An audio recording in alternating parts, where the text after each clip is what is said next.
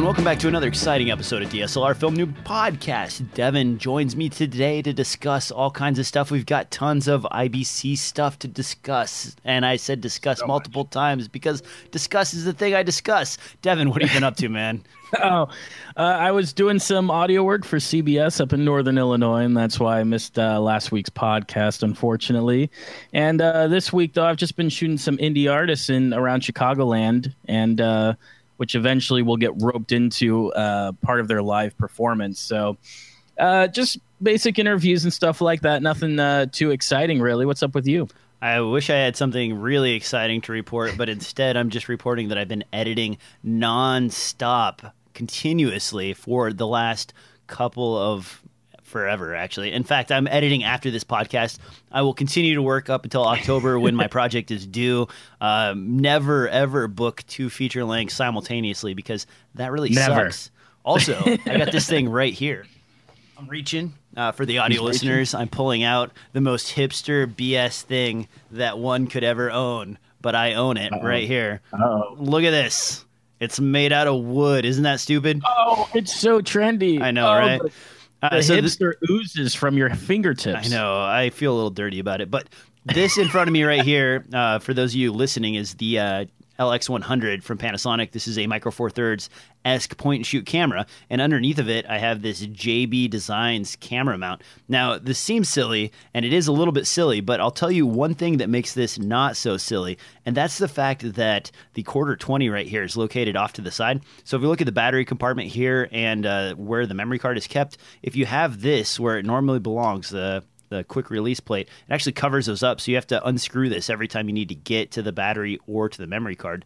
With this, I can suddenly move this over to the side, and now I have access to that on an easy-to-get-to words and stuff. But the fact that you bought a whole grip for it must mean that you're really enjoying your LX100. Oh, man. Okay, so I ordered the E1 on Kickstarter, which is not ordering, by the way. You never order something on Kickstarter. You hope that you get it. So I did that like 6 months ago, and because I've been using my Hero 4 Black Edition for some 4K shots where I just need to throw a small camera in the corner or do something like that. But the lack of anything other than super wide has been driving me nuts, and it made me break down and pick this guy up. 4K internally, great. Low light performance, good all the way up to, I was shooting at 2000 ISO this weekend with it, and footage came out phenomenally for such a tiny little camera. And the zoom range, 24 to 75, definitely handy. f1.7 at the wide, so you can still blur out the background a bit. Nice. And I got this for $475 on Craigslist. So as opposed to the 700 for the E1 camera. Exactly. That may never come. Well, actually, I got that one. I was one of the first 50, so I got that for like 400 or 500, I think. Oh, yeah? But I don't know. If it does come, that will be exactly what I want. But until then, this is kind of the stopgap. Plus, you know, if I want to hand a camera over to my wife to take some photos or something like that, this is just the right form factor for her to get like good photos, but not have to worry about all the hubbub that goes along with a regular DSLR. So very nice, very well built. Only wish it had an audio input, but I guess I'll be using external audio with that guy.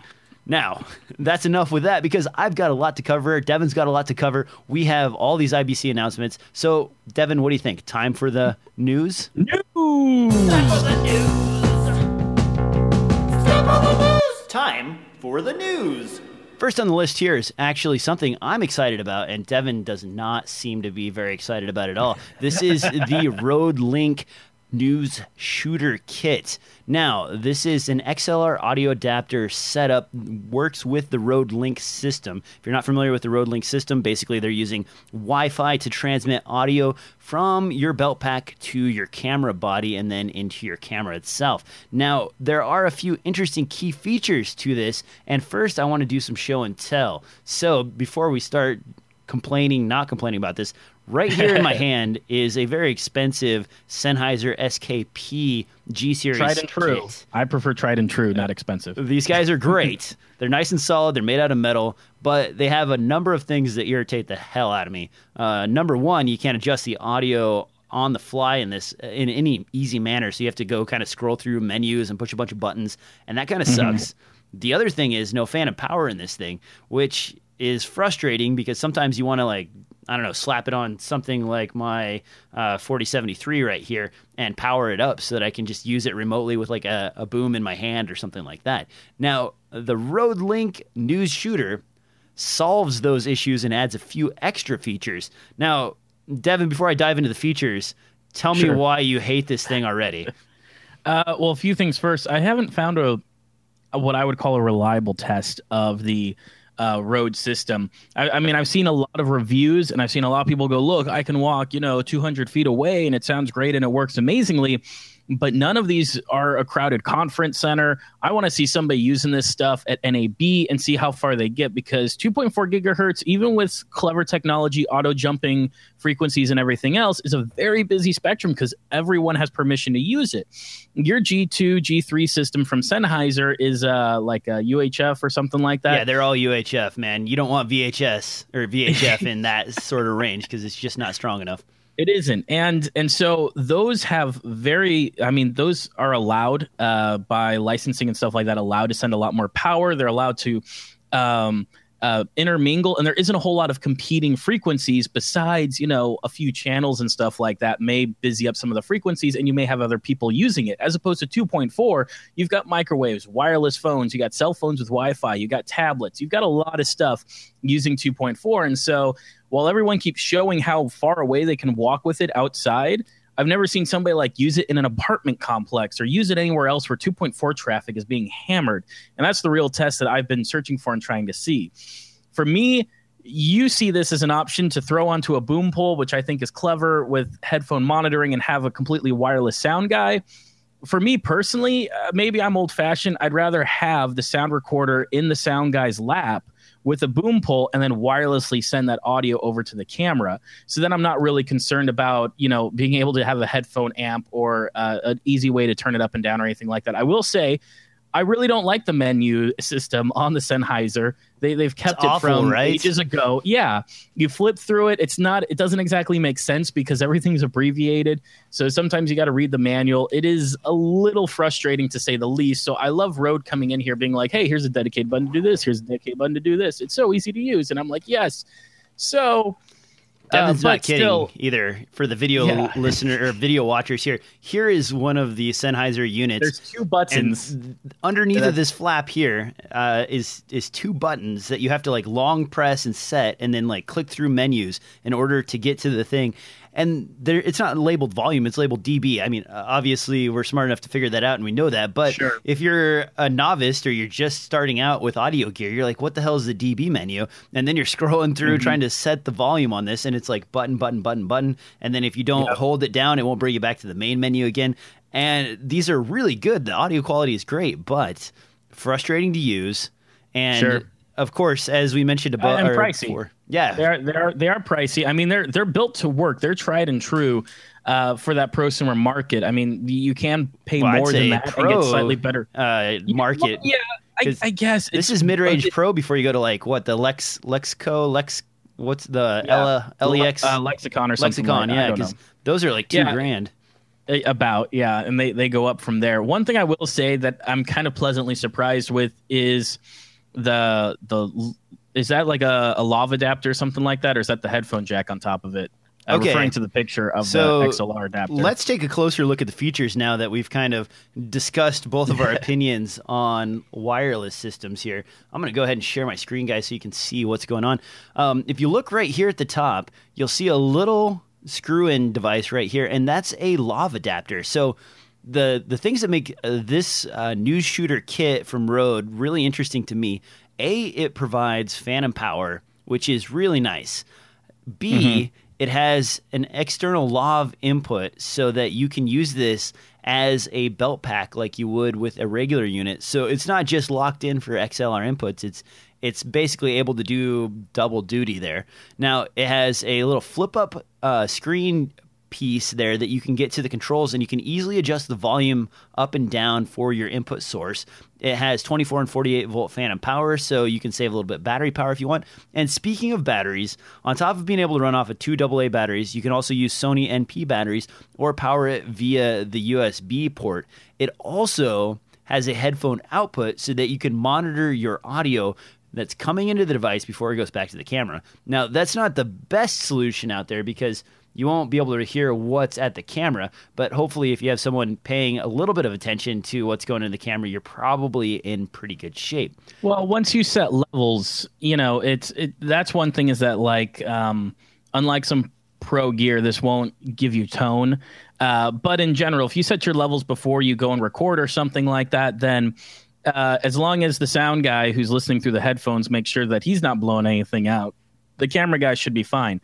So I do like the battery features. It's not like the features, I find anything wrong with the features. I think just at the core, that 2.4 gigahertz, I don't know if I can trust it yet until I actually get my hands on and use it, because the price is right. That's part of the pricing too, is the fact that they're using 2.4 gigahertz radio and technology, which has become super cheap because there's so many people producing that technology, as opposed to the licensing and everything else you need in order to do UHF.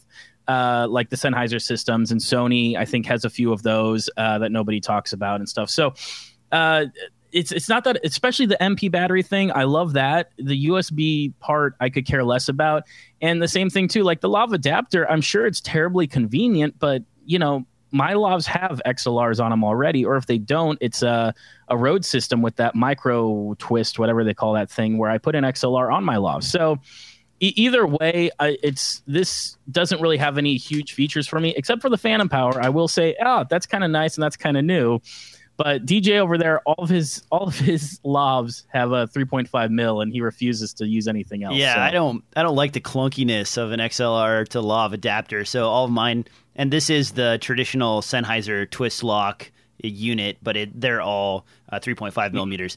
Now, I agree 100% with you, Devin, that I would not trust Wi-Fi frequencies for any kind of busy spectrum-heavy area. So if I'm going to a conference, definitely not. If I'm going to some kind of apartment complex, like you mentioned, definitely not. I'm going to go with my Sennheiser system. But where this is beautiful and really nice is what happens if you're, out in the woods shooting some kind of, I don't know, horror movie of some kind, or, what if you're filming like an interview at, a hotel somewhere where, you're not going to be overwhelmed with a ton of stuff, or maybe you're out shooting about in, an urban environment where you're sort of away from buildings and people, but close to a few signals, but not enough to overwhelm you. This allows you to basically go poor man on your boom kit without having to have an external recorder, a bunch of extra kit, and everything else. And now you can just put your headphones on, hook this onto your boom, and walk around while your camera guy has free reign to go wherever he wants. I agree. It could definitely speed things up during the production environment. And I'm not saying that the 2.4 gigahertz may not work in these environments. I'm just saying that no one has, as far as I have seen, and I've searched a lot, no one has tested it. I would love to see somebody test it. I'd love to get my hands on it. There's locations I could go to test it. Everyone always tests it by like going down their driveway and, going over to, the next cul-de-sac over. And I'm like, that's not a real test. I want to make sure this works in any environment. So maybe Rode has found some kind of magic 2.4 gigahertz voodoo that allows them to work fantastically even in these environments. It's just they haven't shown it off, and I haven't seen anyone else test it, so I don't know. As opposed to UHF, which everyone, Sony uses and Sennheiser uses, and Shure uses it a lot too for a lot of stage stuff that they're popular with. I know that works reliably in almost every situation, and there's enough frequency band that even if you're kind of by a broadcast TV antenna or something like that, you'll find room in the spectrum for yourself. So, as well as being at conventions and even something like NAB. I can tell you one of the tricks I think that they're using on this, and is probably why it's a little more reliable, and they're able to get it out so fast and kind of beat a few companies to the punch. The band that they're normally using, it's capable of sending stereo audio across that spectrum, because they're digitizing it and then they're sending it over 2.4 gigahertz and then back to your device. But they're only sending a single audio channel, and what they're doing with that other channel is most likely packing in error correction bits to rebuild any lost packets as it goes through. And at the meantime, sending channel switch information between the two devices so that it says, okay, I'm on this portion of the 2.4 gigahertz frequency range, and that's getting filled up. I need to move to channel 7, or I need to move to channel 6, or I need to move to channel 5.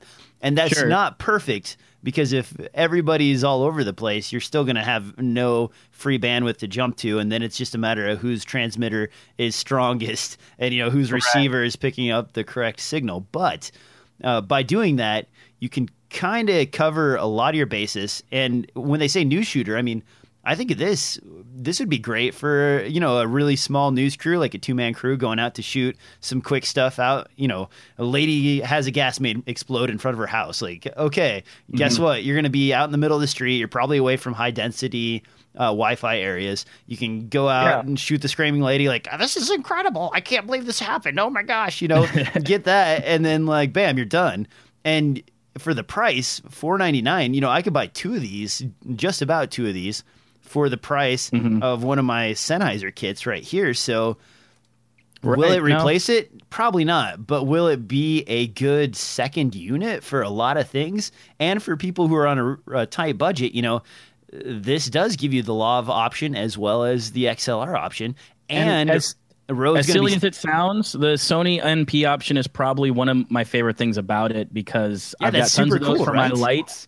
A lot of, and in this price range, I think a lot of people who shoot around this price range for their camera gear and lighting gear and everything else, that's the kind of batteries they got. Most of the, the LED kits that, you get from China or something like that, most of them are Sony MP. And there's also still some fantastic lights you can get that have NP adapters or somehow let you use Sony MP. So just the fact that it's kind of like lets me use that, and it's not like, because the last thing that I need AA rechargeables for is my wireless audio kit. Everything else in my setup, minus like a gold mount battery for the entire rig and all that kind of stuff, but everything else for my lights and all that is MP if it's not a gold mount. And then I've got a couple of AA's around for this, and it's kind of cool to be like, oh, hey, at least for the wireless part, I can toss an MP in there, and because I've always got a couple of those charged up ready to go. So I think it's one of those, I'd love to get my hands on it and try it out and see how well the system works and really stress it.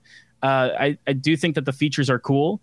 But you're right. Maybe it won't replace the G3, and maybe Sennheiser has nothing to worry about, as well as those bigger brands. But it's good to see something come into this price point so that other people can have access to this kind of quality. So if we didn't mention pricing, it'll be $4.99. This will be coming out at the end of the year. They're hoping the end of fourth quarter. They're also going to be selling their hip pack, whatever you want to call it, the basic single units like this by themselves, so that you can add one to this kit, and the receivers are universal, so you can bond them with any other Rode device, so that it is a really nice extra upgrade option at $150 or $200, and now you have if all you need. And if all you need is a Lav, the Filmmaker kit is $400. It's $100 less. If you don't need that phantom power, you don't care about the XLR, and you just want Lav, you can get it. Comes with a Rode mic, and it's $400. So that's a really good price too. All right, now moving on down the line to something else that everybody is really excited about. And actually, I mentioned the E1 camera at the top of the show. The reason that E1 camera was so exciting was because people wanted to strap it to their quadcopter.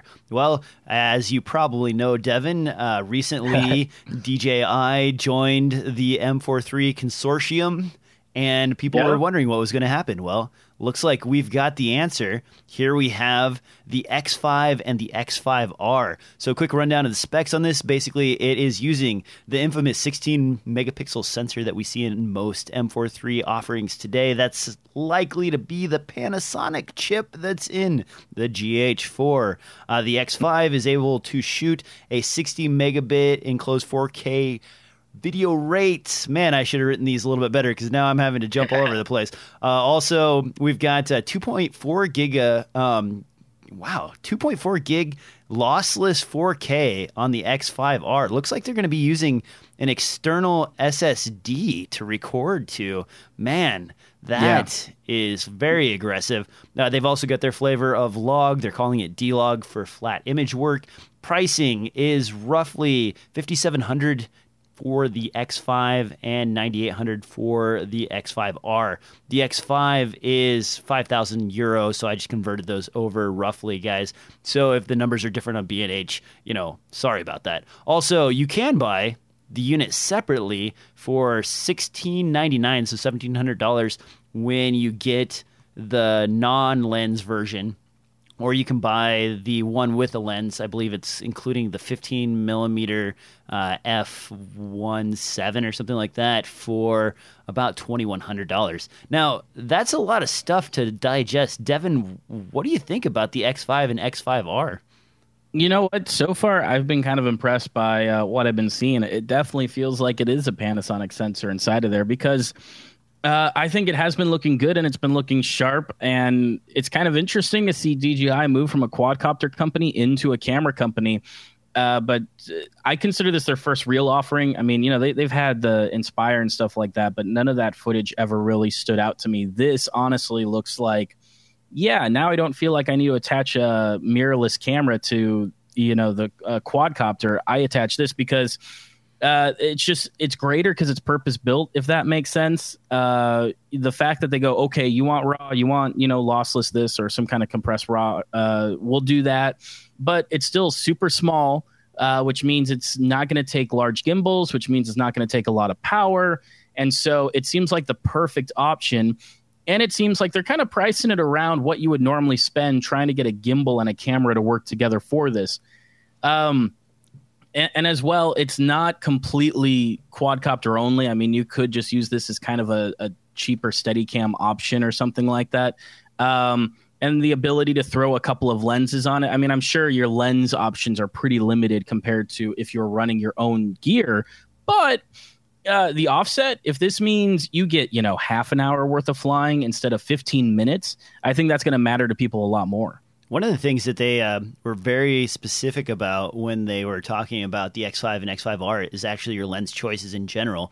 They mentioned the Olympus 12mm, the Olympus 15, and the Panasonic 15 as your basic choices. And I'm guessing that's because of the balancing on this unit itself. It's only really set up for those sizes and shapes of lenses. Getting the unit separately without the quadcopter, $1,699, I mean, I know they had that handle unit for their original sort of GoPro replacement that you could put that on there, and it was a battery pack that would also give you a little bit of control for just the gimbal system. So do you think we'll see something like that? Because if we would, $1,600, that's the price of or $1,700, that's the price of a GH4 roughly, and it's built specifically for image stabilization right out of the chute, Sure. I mean, it's not going to be the cheapest camera ever, and I wouldn't necessarily suspect that because DJI is newer to this camera market, so they're probably trying to make sure that they're making ends meet, and they're not going to do a black magic where they have issues with releasing on time or quality control, because those are all things you need to consider when you're starting up a camera company. I think here it's still going to be a better option because you do have a few lens choices, which I think also means you've got some filter choices, which things like polarizing and ND and stuff like that can become very important depending on what you're shooting.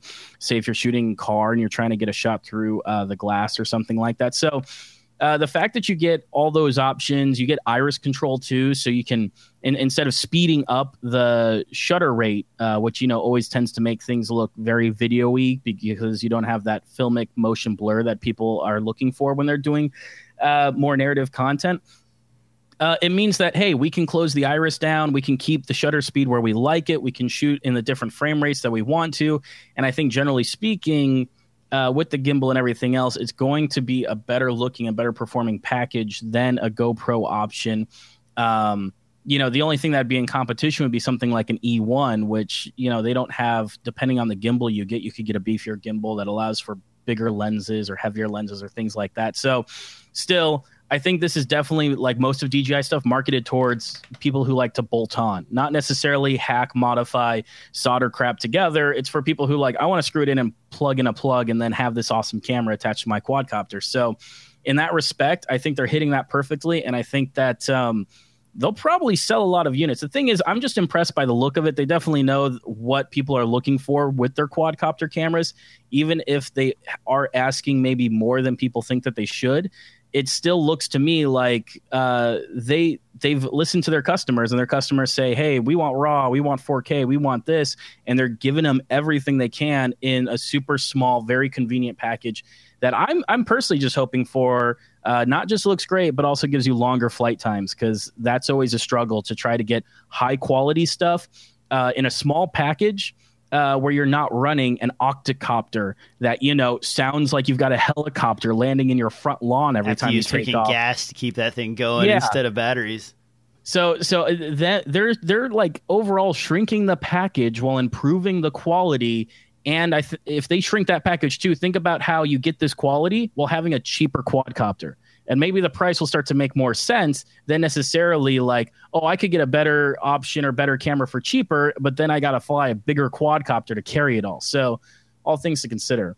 Honestly, if it gets up to the 10 grand range for something like this, I'm going to probably hire someone who specializes specifically in flying these things. Especially, too, with that FAA rules. And I think there's only one guy in Chicago who's actually properly licensed by FAA to fly quadcopters for video purposes. Now, a side note, are those mandatory yet? I know they were recommended mandates, but not enforced as of like last year. I don't know if they are this year or not. I don't have the facts.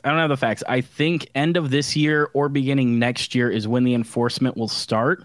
I think right now it just still falls under hobbyist rules of under, I think, 250 feet or something like that. You have to stay away from where small aircraft like to fly.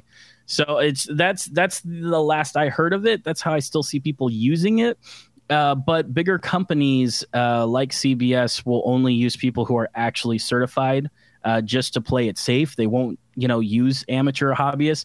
And as far as I know, there's only one guy in Chicago. So for a short time, it may be lucrative to go through the effort to get a license if you're really into quadcopter flying, because there's probably not a lot of people. I think LA has quite a few people.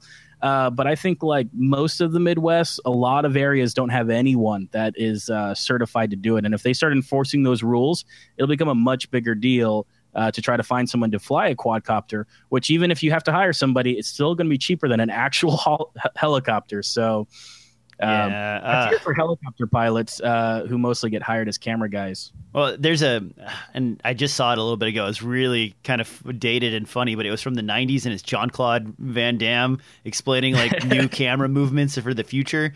And they actually have a gas-powered, sort of RC helicopter that they're flying the camera around with. And then they have a wire system where they're running stuff across on a wire tether line. Oh, man, it was pretty cool. It kind of made me laugh. But, I don't know. I tend to not fly quadcopters simply because I don't want to crash something that's very expensive, and I tend to hire an expert to do so. Licensing-wise, I haven't paid much attention. I probably should to licensing. I generally just look for someone who has a lot of experience flying them, so that way it's not a problem. I wanted to bring up this E1 camera that I was talking about for just a second here, though. If you look at this is basically version 1 through version 3 of that.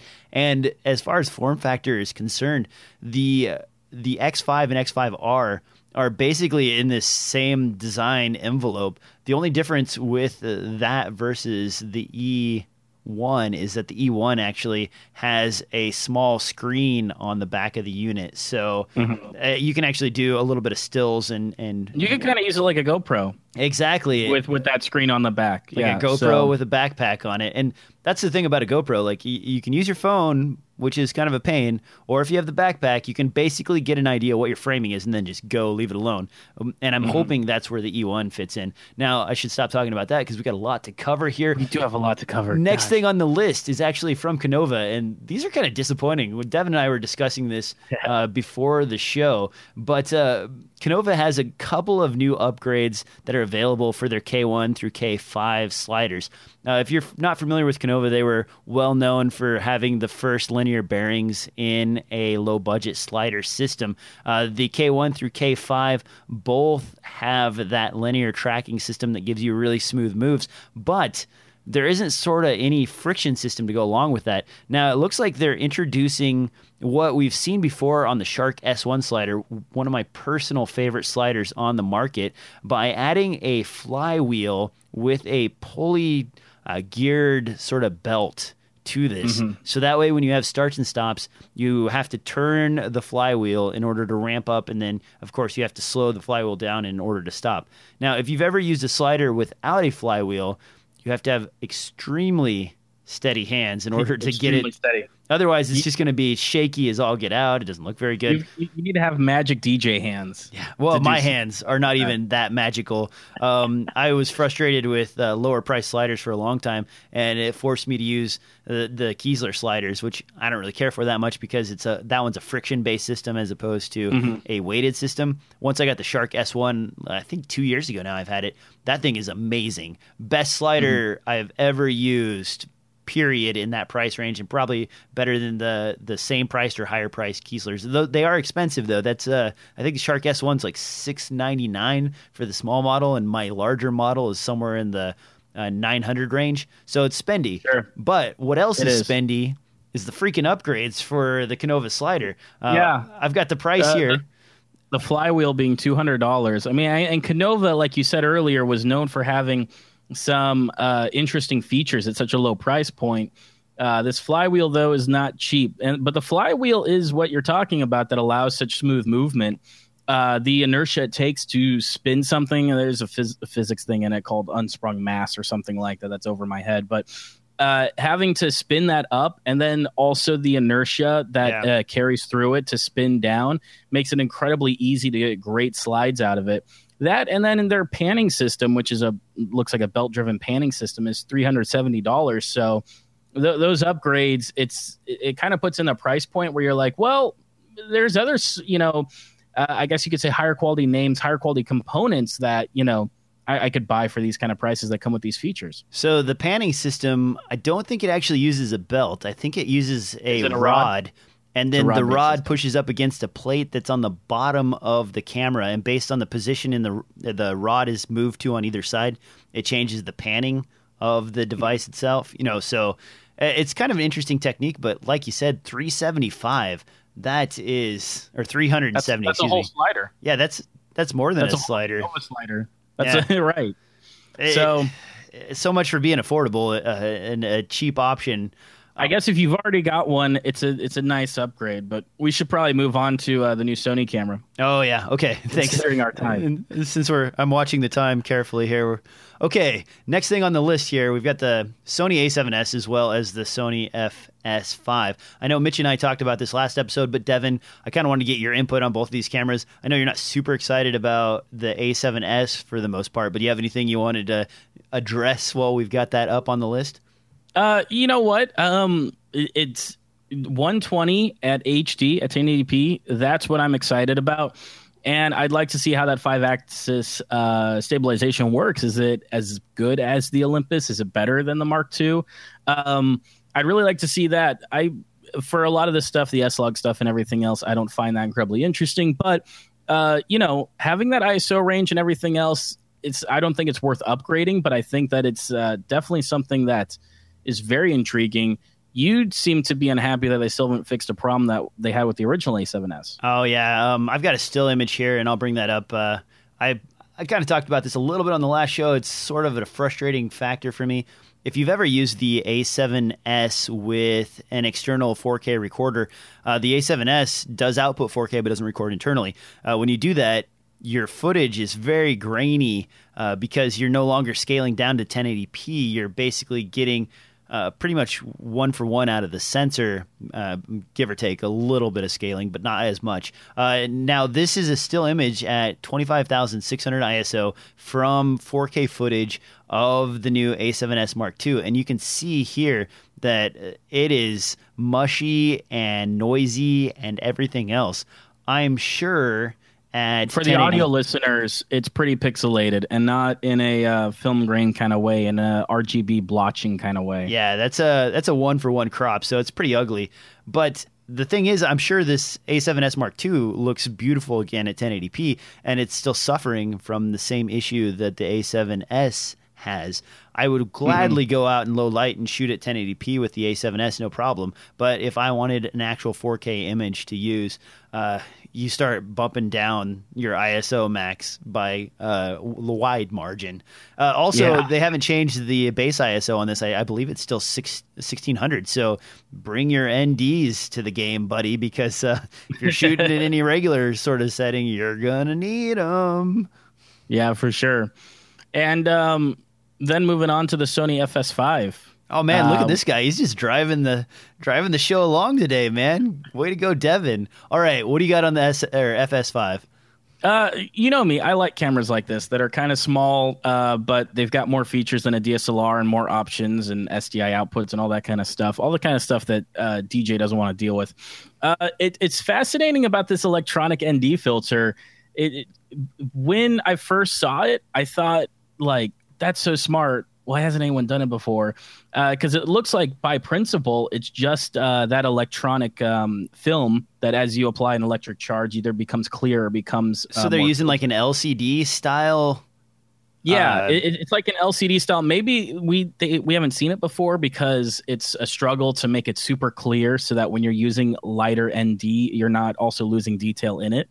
Because most of the time, they're using glass pieces of ND to do that kind of stuff. But that's what it looks like to me. And I think that makes it fantastic because it gives you a wide gambit of where you want the ND to fall. It acts like a polarizer kind of, or a variable polarized ND kind of a thing. So I'm super excited about that. HD to 60 frames, 422 is always great. Dual SD cards is necessary when you're shooting on this kind of level of video production and stuff like that, plus using the same batteries and everything else. I like the fact that Sony keeps doing this, hey, it's super easy to take this and turn it into a shoulder-mounted camera if you're doing documentary or that kind of work. It doesn't have a built-in shoulder plate, not that you couldn't add one pretty easily, but having that record, zoom function, and everything else come out on an arm so that you can more comfortably hold the camera and run all of its operations. I like seeing that kind of stuff.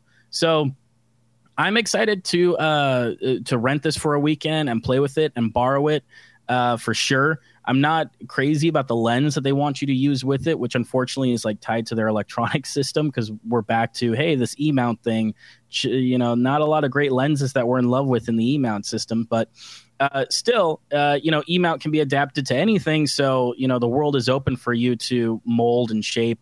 And I love little things like the LCD screen being able to move to the back, being able to flip on the other side. So without adding a rig to this, it's allowing you to adjust the camera in a bunch of different ways to shoot whatever kind of style you like to shoot it as, or whatever works for you. Something more compact in front of you, or you want to be comfortable, shoulder mount, and hold the thing for a couple of hours. So I'm enjoying seeing all this coming out of Sony.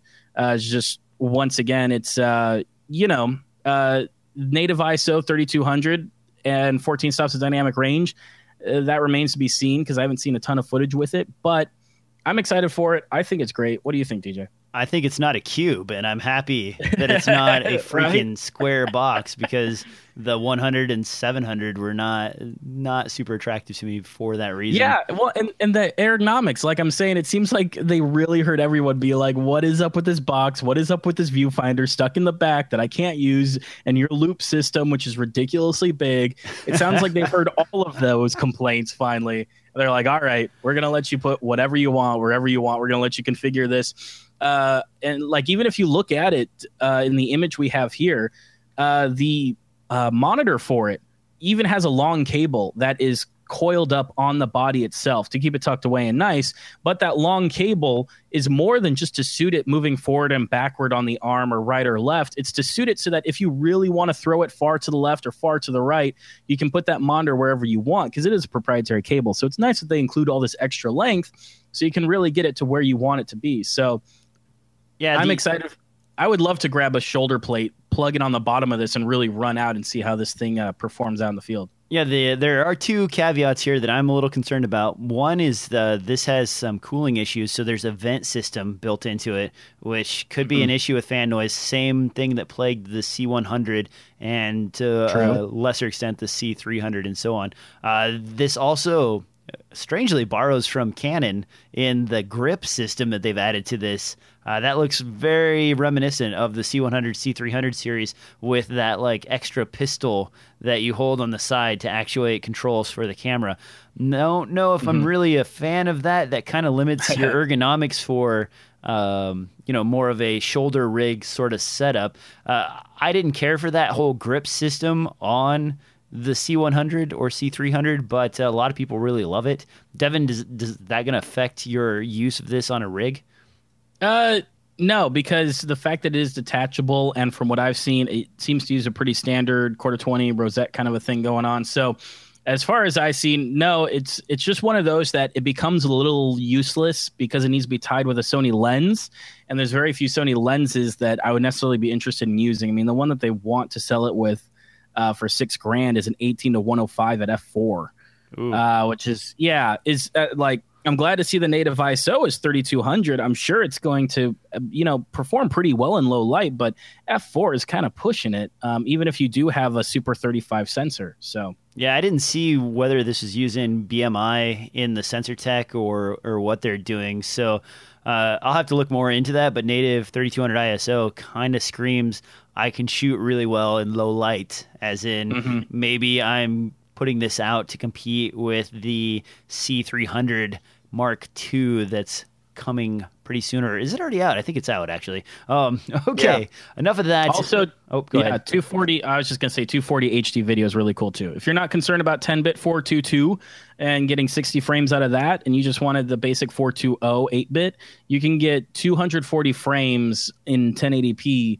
which, heralds back to the older Sonys that's what people loved using them for, was a super cheap high-speed camera. So everything is getting high speed anymore. I mean, it seems like even point-and-shoot cameras, they're getting, 960 frames per second in the RX10 and RX100, if I remember correctly, and 240 frames per second in a lot of cameras, 120 in the A7S. So, I mean, it seems like that's just a par for the course with the new sensor tech. All right, the next thing on the list, and this is really weird, really, really weird. In fact, at first I was very confused by this. I talked about it in the last show, and I was underwhelmed and didn't know how it worked because I just found it and it was thrown at me. But now I have a little bit more information on this. This is the Kodak Pix Pro SP360. Now, I was trying to figure out last episode how this is a 360-degree camera, and Devin and I were talking about this before the show, doing a little bit of research on it to get a better handle on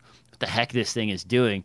And it turns out that it's filming a spherical video, and you get your 360-degree view by actually stretching it out in software to give you that view. And in the show notes, if you guys go check that out, I've got a link to the actual video of this thing on YouTube, so you can see what that stretching does to the video quality. But $279, what do you think, Devin? Perfect for your present for the next Oculus Rift developer? Sure. I mean, it's one of those where I feel like it has a narrow usable application. I mean, well, as things keep moving towards this virtual reality, I could see people making rigs where they try to use two of these, that are supposed to be spaced apart a certain amount and all that kind of stuff. I see it being used in that kind of situation, and it's small enough and cheap enough that I could see a lot of people who are interested in that spherical video. I know that one handheld camera is really popular. I forget what it's called, something with an M. That does 360 video. This one's only doing half of a sphere from what I can tell. Like the demo video you can't see the bottom. So, and while the other handheld one does both sides because it's got two cameras on it.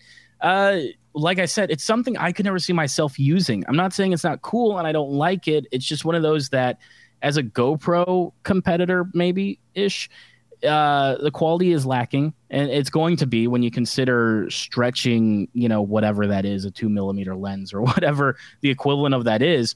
You're always going to have softness. Things are going to be stretched. The software is going to stretch. It's not going to look great. The bit rate's going to be low.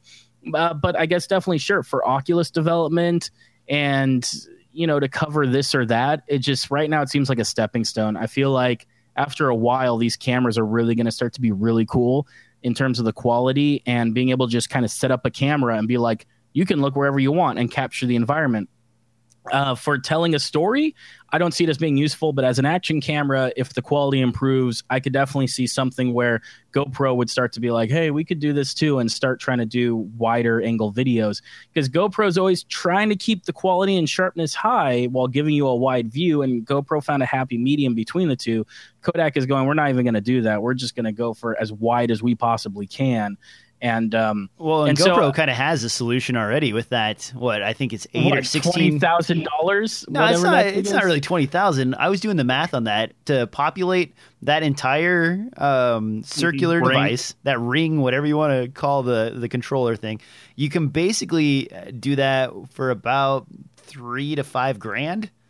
No, that's not right. That can't. Yeah, you can. So if you do it with the cheapest GoPro possible. Oh, with the cheapest GoPro. If you go get the silver edition, you could completely populate that entire thing. I think I figured out it was like $3,000. So that would be the very lowest level price. And then if you go up from there to like a black edition, obviously you're talking what Devin's talking. It's going to get really expensive. But it's getting real expensive. Even a bunch of silver strapped around like that and stitched together is probably going to give you better footage than this Pix Pro. And check out the video. Showing it video within a video on YouTube is not the easiest way to demo something like this for you guys, but it's okay. But it's pretty blocky, and the software, the Amazon review, there's an Amazon review that's great that shows the software that's required to kind of break the video out. And every time you do it, it goes from looking sort of okay to looking somewhat awful.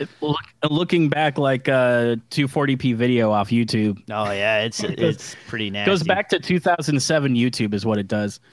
So, but speaking about cameras and their caliber, the Blackmagic Mini Ursa just had some huge updates. Yeah, if it ever gets released. Devin, tell me more about the Ursa, because we've been sitting on this for a year and some change. It hasn't been released. The Ursa, it's very clear that Blackmagic wants to break into the as we call it, ENG market, the electronic news gathering market, with the Ursa Mini. And how they plan to do that is if you buy the PL mount system for this, you can remove the PL mount and put on a B4 mount. For those that aren't familiar, B4 mount is what most of your news camera guys have on their shoulders, is those Panasonic and Sonys. Largely, that's pretty much all they use is Panasonic and Sonys in that market. They use a B4 mount. And so what they've added to the Mini Ursa is not just a B4 mount, as well as the software to properly scale the sensor, because news cameras either come in 1/2 inch or 2/3 inch sensor size. And so they've got software that'll let you adapt to both of those formats, as well as they've added the controller. And so all these lenses have a powered servo for zoom, for iris, sometimes for focusing and all that kind of stuff. And they use a special B4 connector to provide power, as well as communicate to the camera, hey, this is the zoom I'm at, this is the iris I'm at, or even allow the camera to control those things. So what Blackmagic's doing here is they're like, hey, you can put a shoulder mount on the bottom of our Mini Ursa and then take the old ENG lens you've got, HD lenses. I mean, some of these lenses marked for HD footage go for maybe $2,000, and they're usually something like 8mm to 80 or something like that. Sometimes they'll have a 2x zoom in them that you can flip, and it'll double whatever you've got in it. All kinds of stuff like that. Really fancy lenses. They can go up to like $10,000, $20,000, depending on Fuji or whoever you buy it from. But that combined with the gold or V mount on the back, this basically looks like a smaller and lighter Sony or Panasonic ENG camera that will fit more formats. Now, it doesn't have all the options that your ENG cameras might have. A lot of them will have time code generation, time code references. I think they actually did add, if I watched the video, and they added the time code and the video out in the same stream on the same SDI plug. Right. So you can get time code out of this and use it as a clock. Yeah, and on top of that, all the other features that you get with this camera, as they keep putting a modern camera, as if like the ENGs haven't been like updating as time has progressed. If you really look hardcore at an ENG camera and setting up a lens on this kind of camera, you're going to notice you don't get all the options you got with your old ENG cameras. Because, I mean, a lot of them will have 4 XLR inputs, depending on, they all get packaged differently depending on how you shoot and how you do it. But on the base level of just, I need a really great looking camera, this mini Ursa will fit that. It'll do 4K, which very few broadcast cameras will, especially at this price point. And as well, Blackmagic's trying to market it as, hey, put the PL mount back on it. And now you've got this high dynamic range film camera that you can go shoot a high profile commercial, or you can put the B4 mount and you can go in and gather news, send it back to the truck, whatever that you normally do. So it's just really interesting because it looks like they're really trying to pull people over from the Sony and Panasonic market in this demographic. People who have a couple of these lenses, they have a telephoto, they have a wide, and they shoot this kind of stuff all the time, and they like their lenses. And no other camera system really does B4 mounts except for like super small micro four thirds. I see people adapt it to a Blackmagic Pocket Cinema camera, but that doesn't have all your XLR and all your professional stuff you're looking for. Well, they did just announce a bunch of Sony adapters for B4. So now you can have that same sort of lens information coming back to you that you have with this sort of pre-built basically setup, and the prices aren't too bad. I think they have one for Sony. There was one announced for Micro Four Thirds bodies as well. So, and I think those are $500, $600. So it is giving you a little bit more expansion options. But this is all speculation because this camera, if they don't actually release it. Yeah, when's the last time you've seen a camera that's been announced for like a year and a half or better? And they're actually upgrading the camera, and the camera hasn't even been released yet. How do you upgrade something that hasn't been released? You're basically just giving the same thing. It's a side grade because you've just waited for so long that now there's more technology that's available to put into this. You can shove into it. Yeah. So, but it's, I guess, at least if the camera does come out, it'll be great. And it's good to see that the company's telling people about their pre-orders or whatever, being like, yeah, we're making your pre-order even better.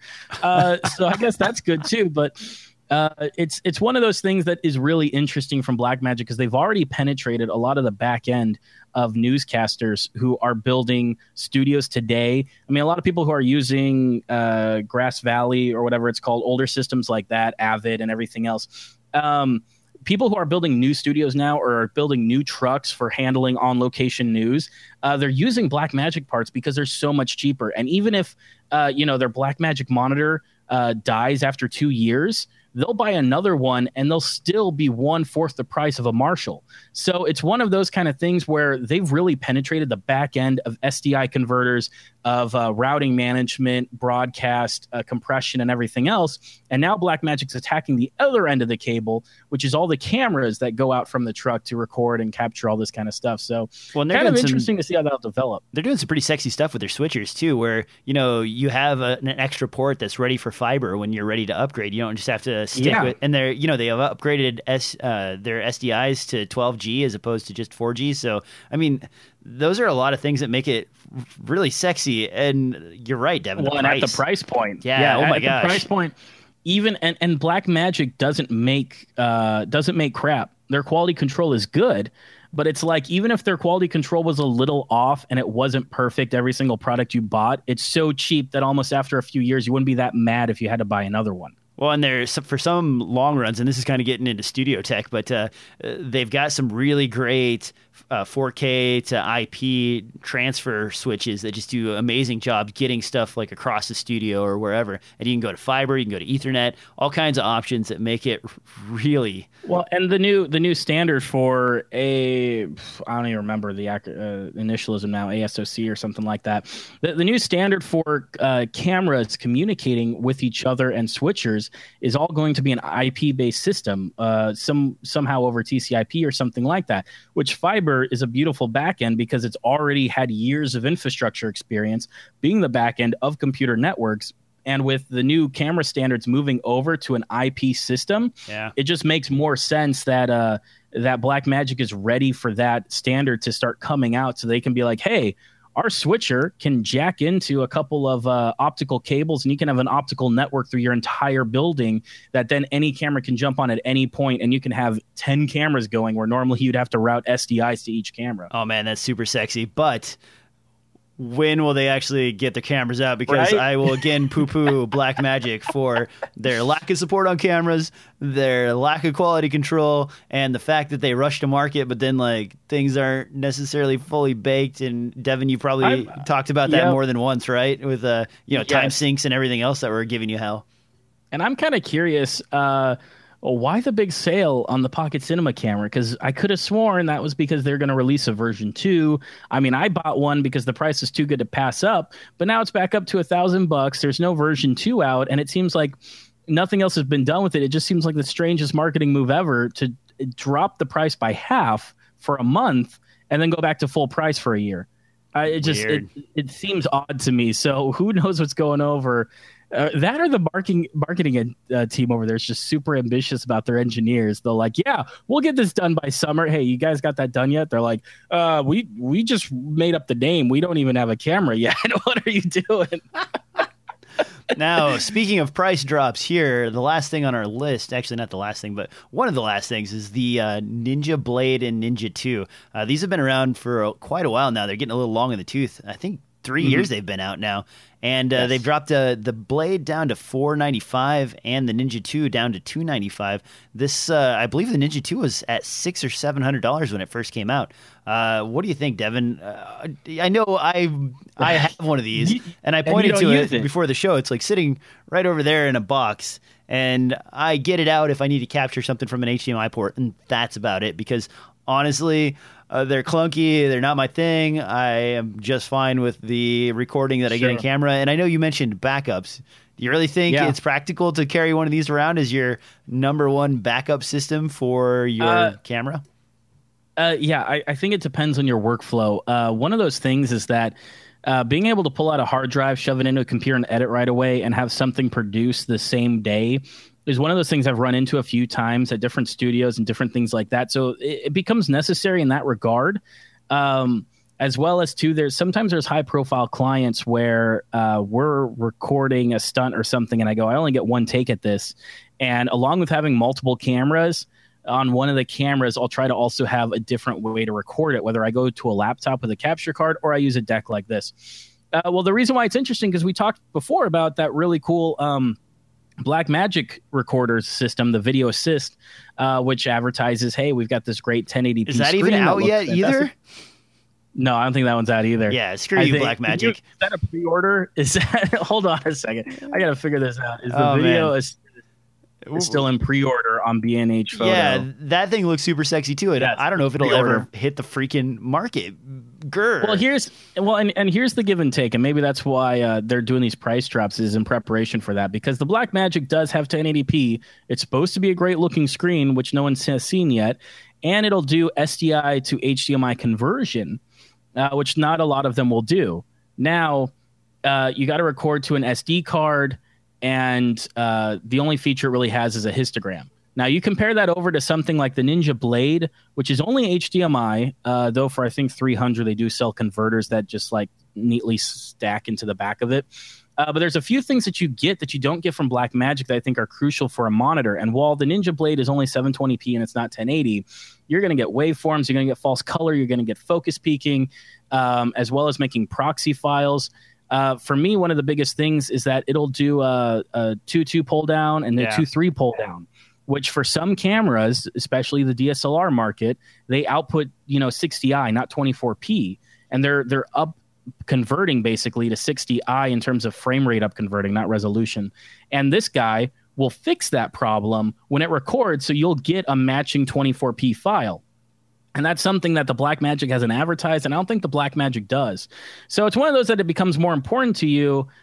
Is like, hey, does the resolution matter to you? And do you find yourself needing to convert between HDMI and SDI very often? Because it'll go both ways, which most standalone converters won't.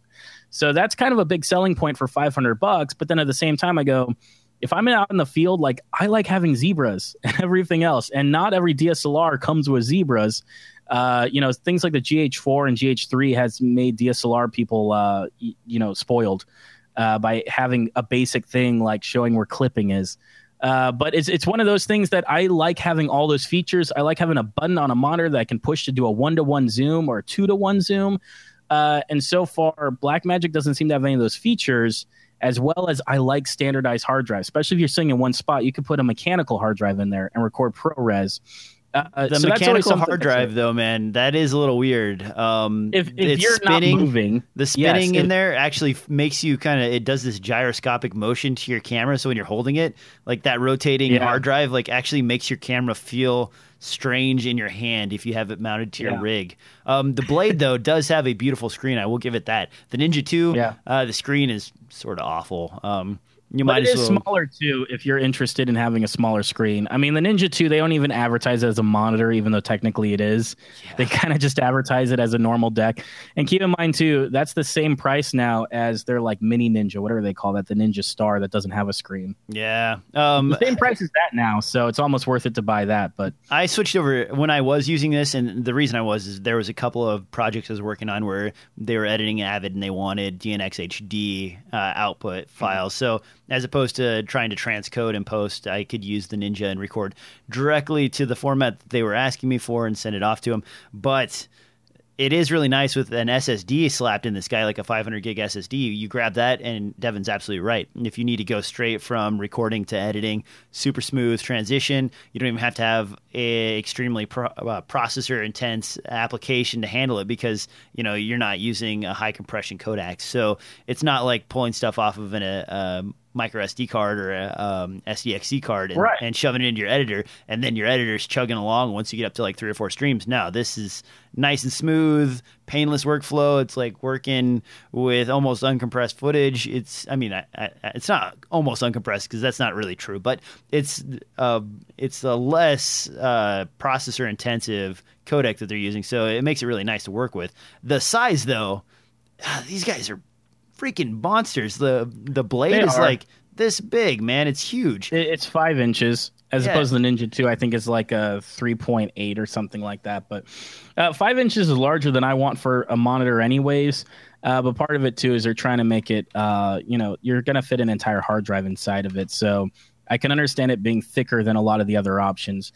As well as then you got to imagine you're going to put batteries on the back of that as well, which is, not going to help the case at all. Now, I heard rumors that the small HD monitor that was announced a little while ago, that 5-inch monitor that's super tiny and kind of the size of like an iPhone, was going to be able to record internally.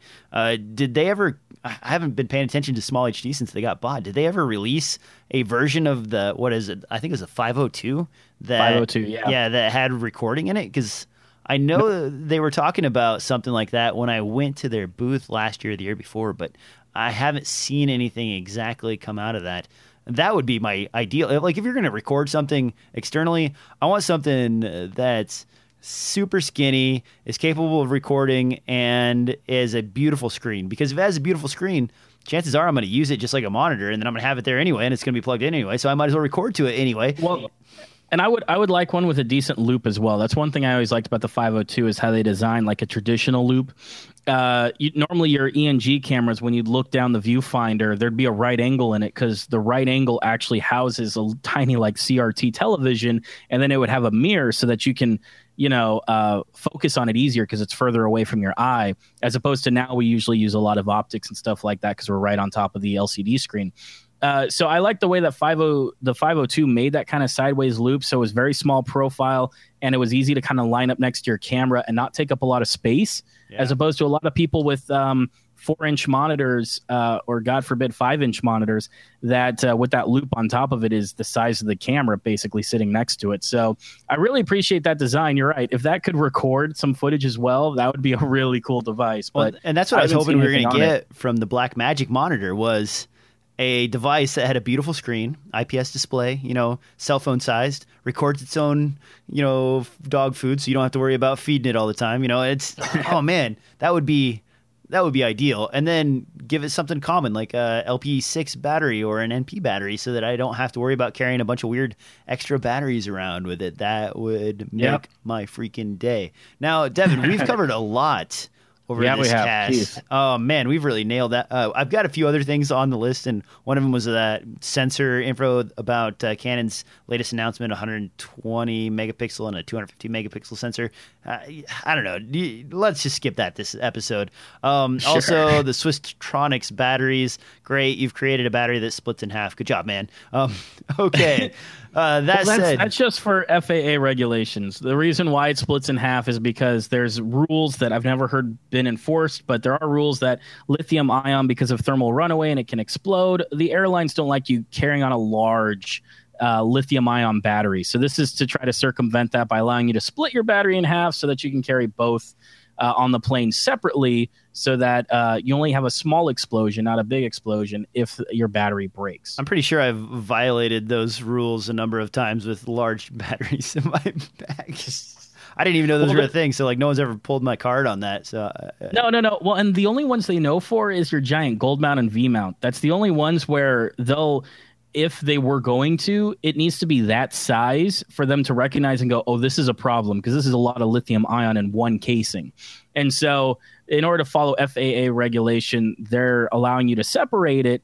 Like I said, I've never heard of anyone actually getting their gold mounts pulled because lithium ion, they have lithium ion ones. But I do know of a lot of shooters to just try to prevent the whole problem together, only fly with the nickel cadmium or nickel metal hydrate or whatever, the old-fashioned lead batteries. They only fly with those, and those could be as big as they want because those don't suddenly rupture and explode like lithium ion does. So, but of course, people would love to fly with lithium ion because it's lighter and more efficient, and so they're just trying to find a way to do that with an expensive price tag of $700. That probably doesn't apply to most people. Yeah, I'll keep those. Listen to this podcast. I'll keep those things in the show notes just in case anybody's really dying to find out more about them. But otherwise, everything we've discussed is always in the show notes, guys. Special thanks to Devin this week for actually helping me put the rest of these together, because I was kind of struggling to write everything as he was also struggling to write everything. But Devin, you have anything else you want to cover before we get out of here, man? No, I think we did a great job, and once again, we're only slightly over time, so I'm happy. Holy cow, are we power talking? All right, yes. Where can they find you, Devin, if they are looking on the social medias? They can find me on Twitter, on MavRMC. I've been slowly actually tweeting one or two things, so you can go there for more of that. All right, guys, you can also find this podcast anywhere podcasts are distributed, including SoundCloud and iTunes. Be sure to write a review on iTunes because it costs you nothing, but it helps us a lot. Also, swing over to DSLRfilmnoob.com. I'm actually starting to write some stuff again, and Devin, if I can talk him into it, might even be doing some video reviews for the site. So look for those coming in the near term. Anyway, thanks for watching, and we'll see you next time on another exciting episode of DSLR Film Noob Podcast.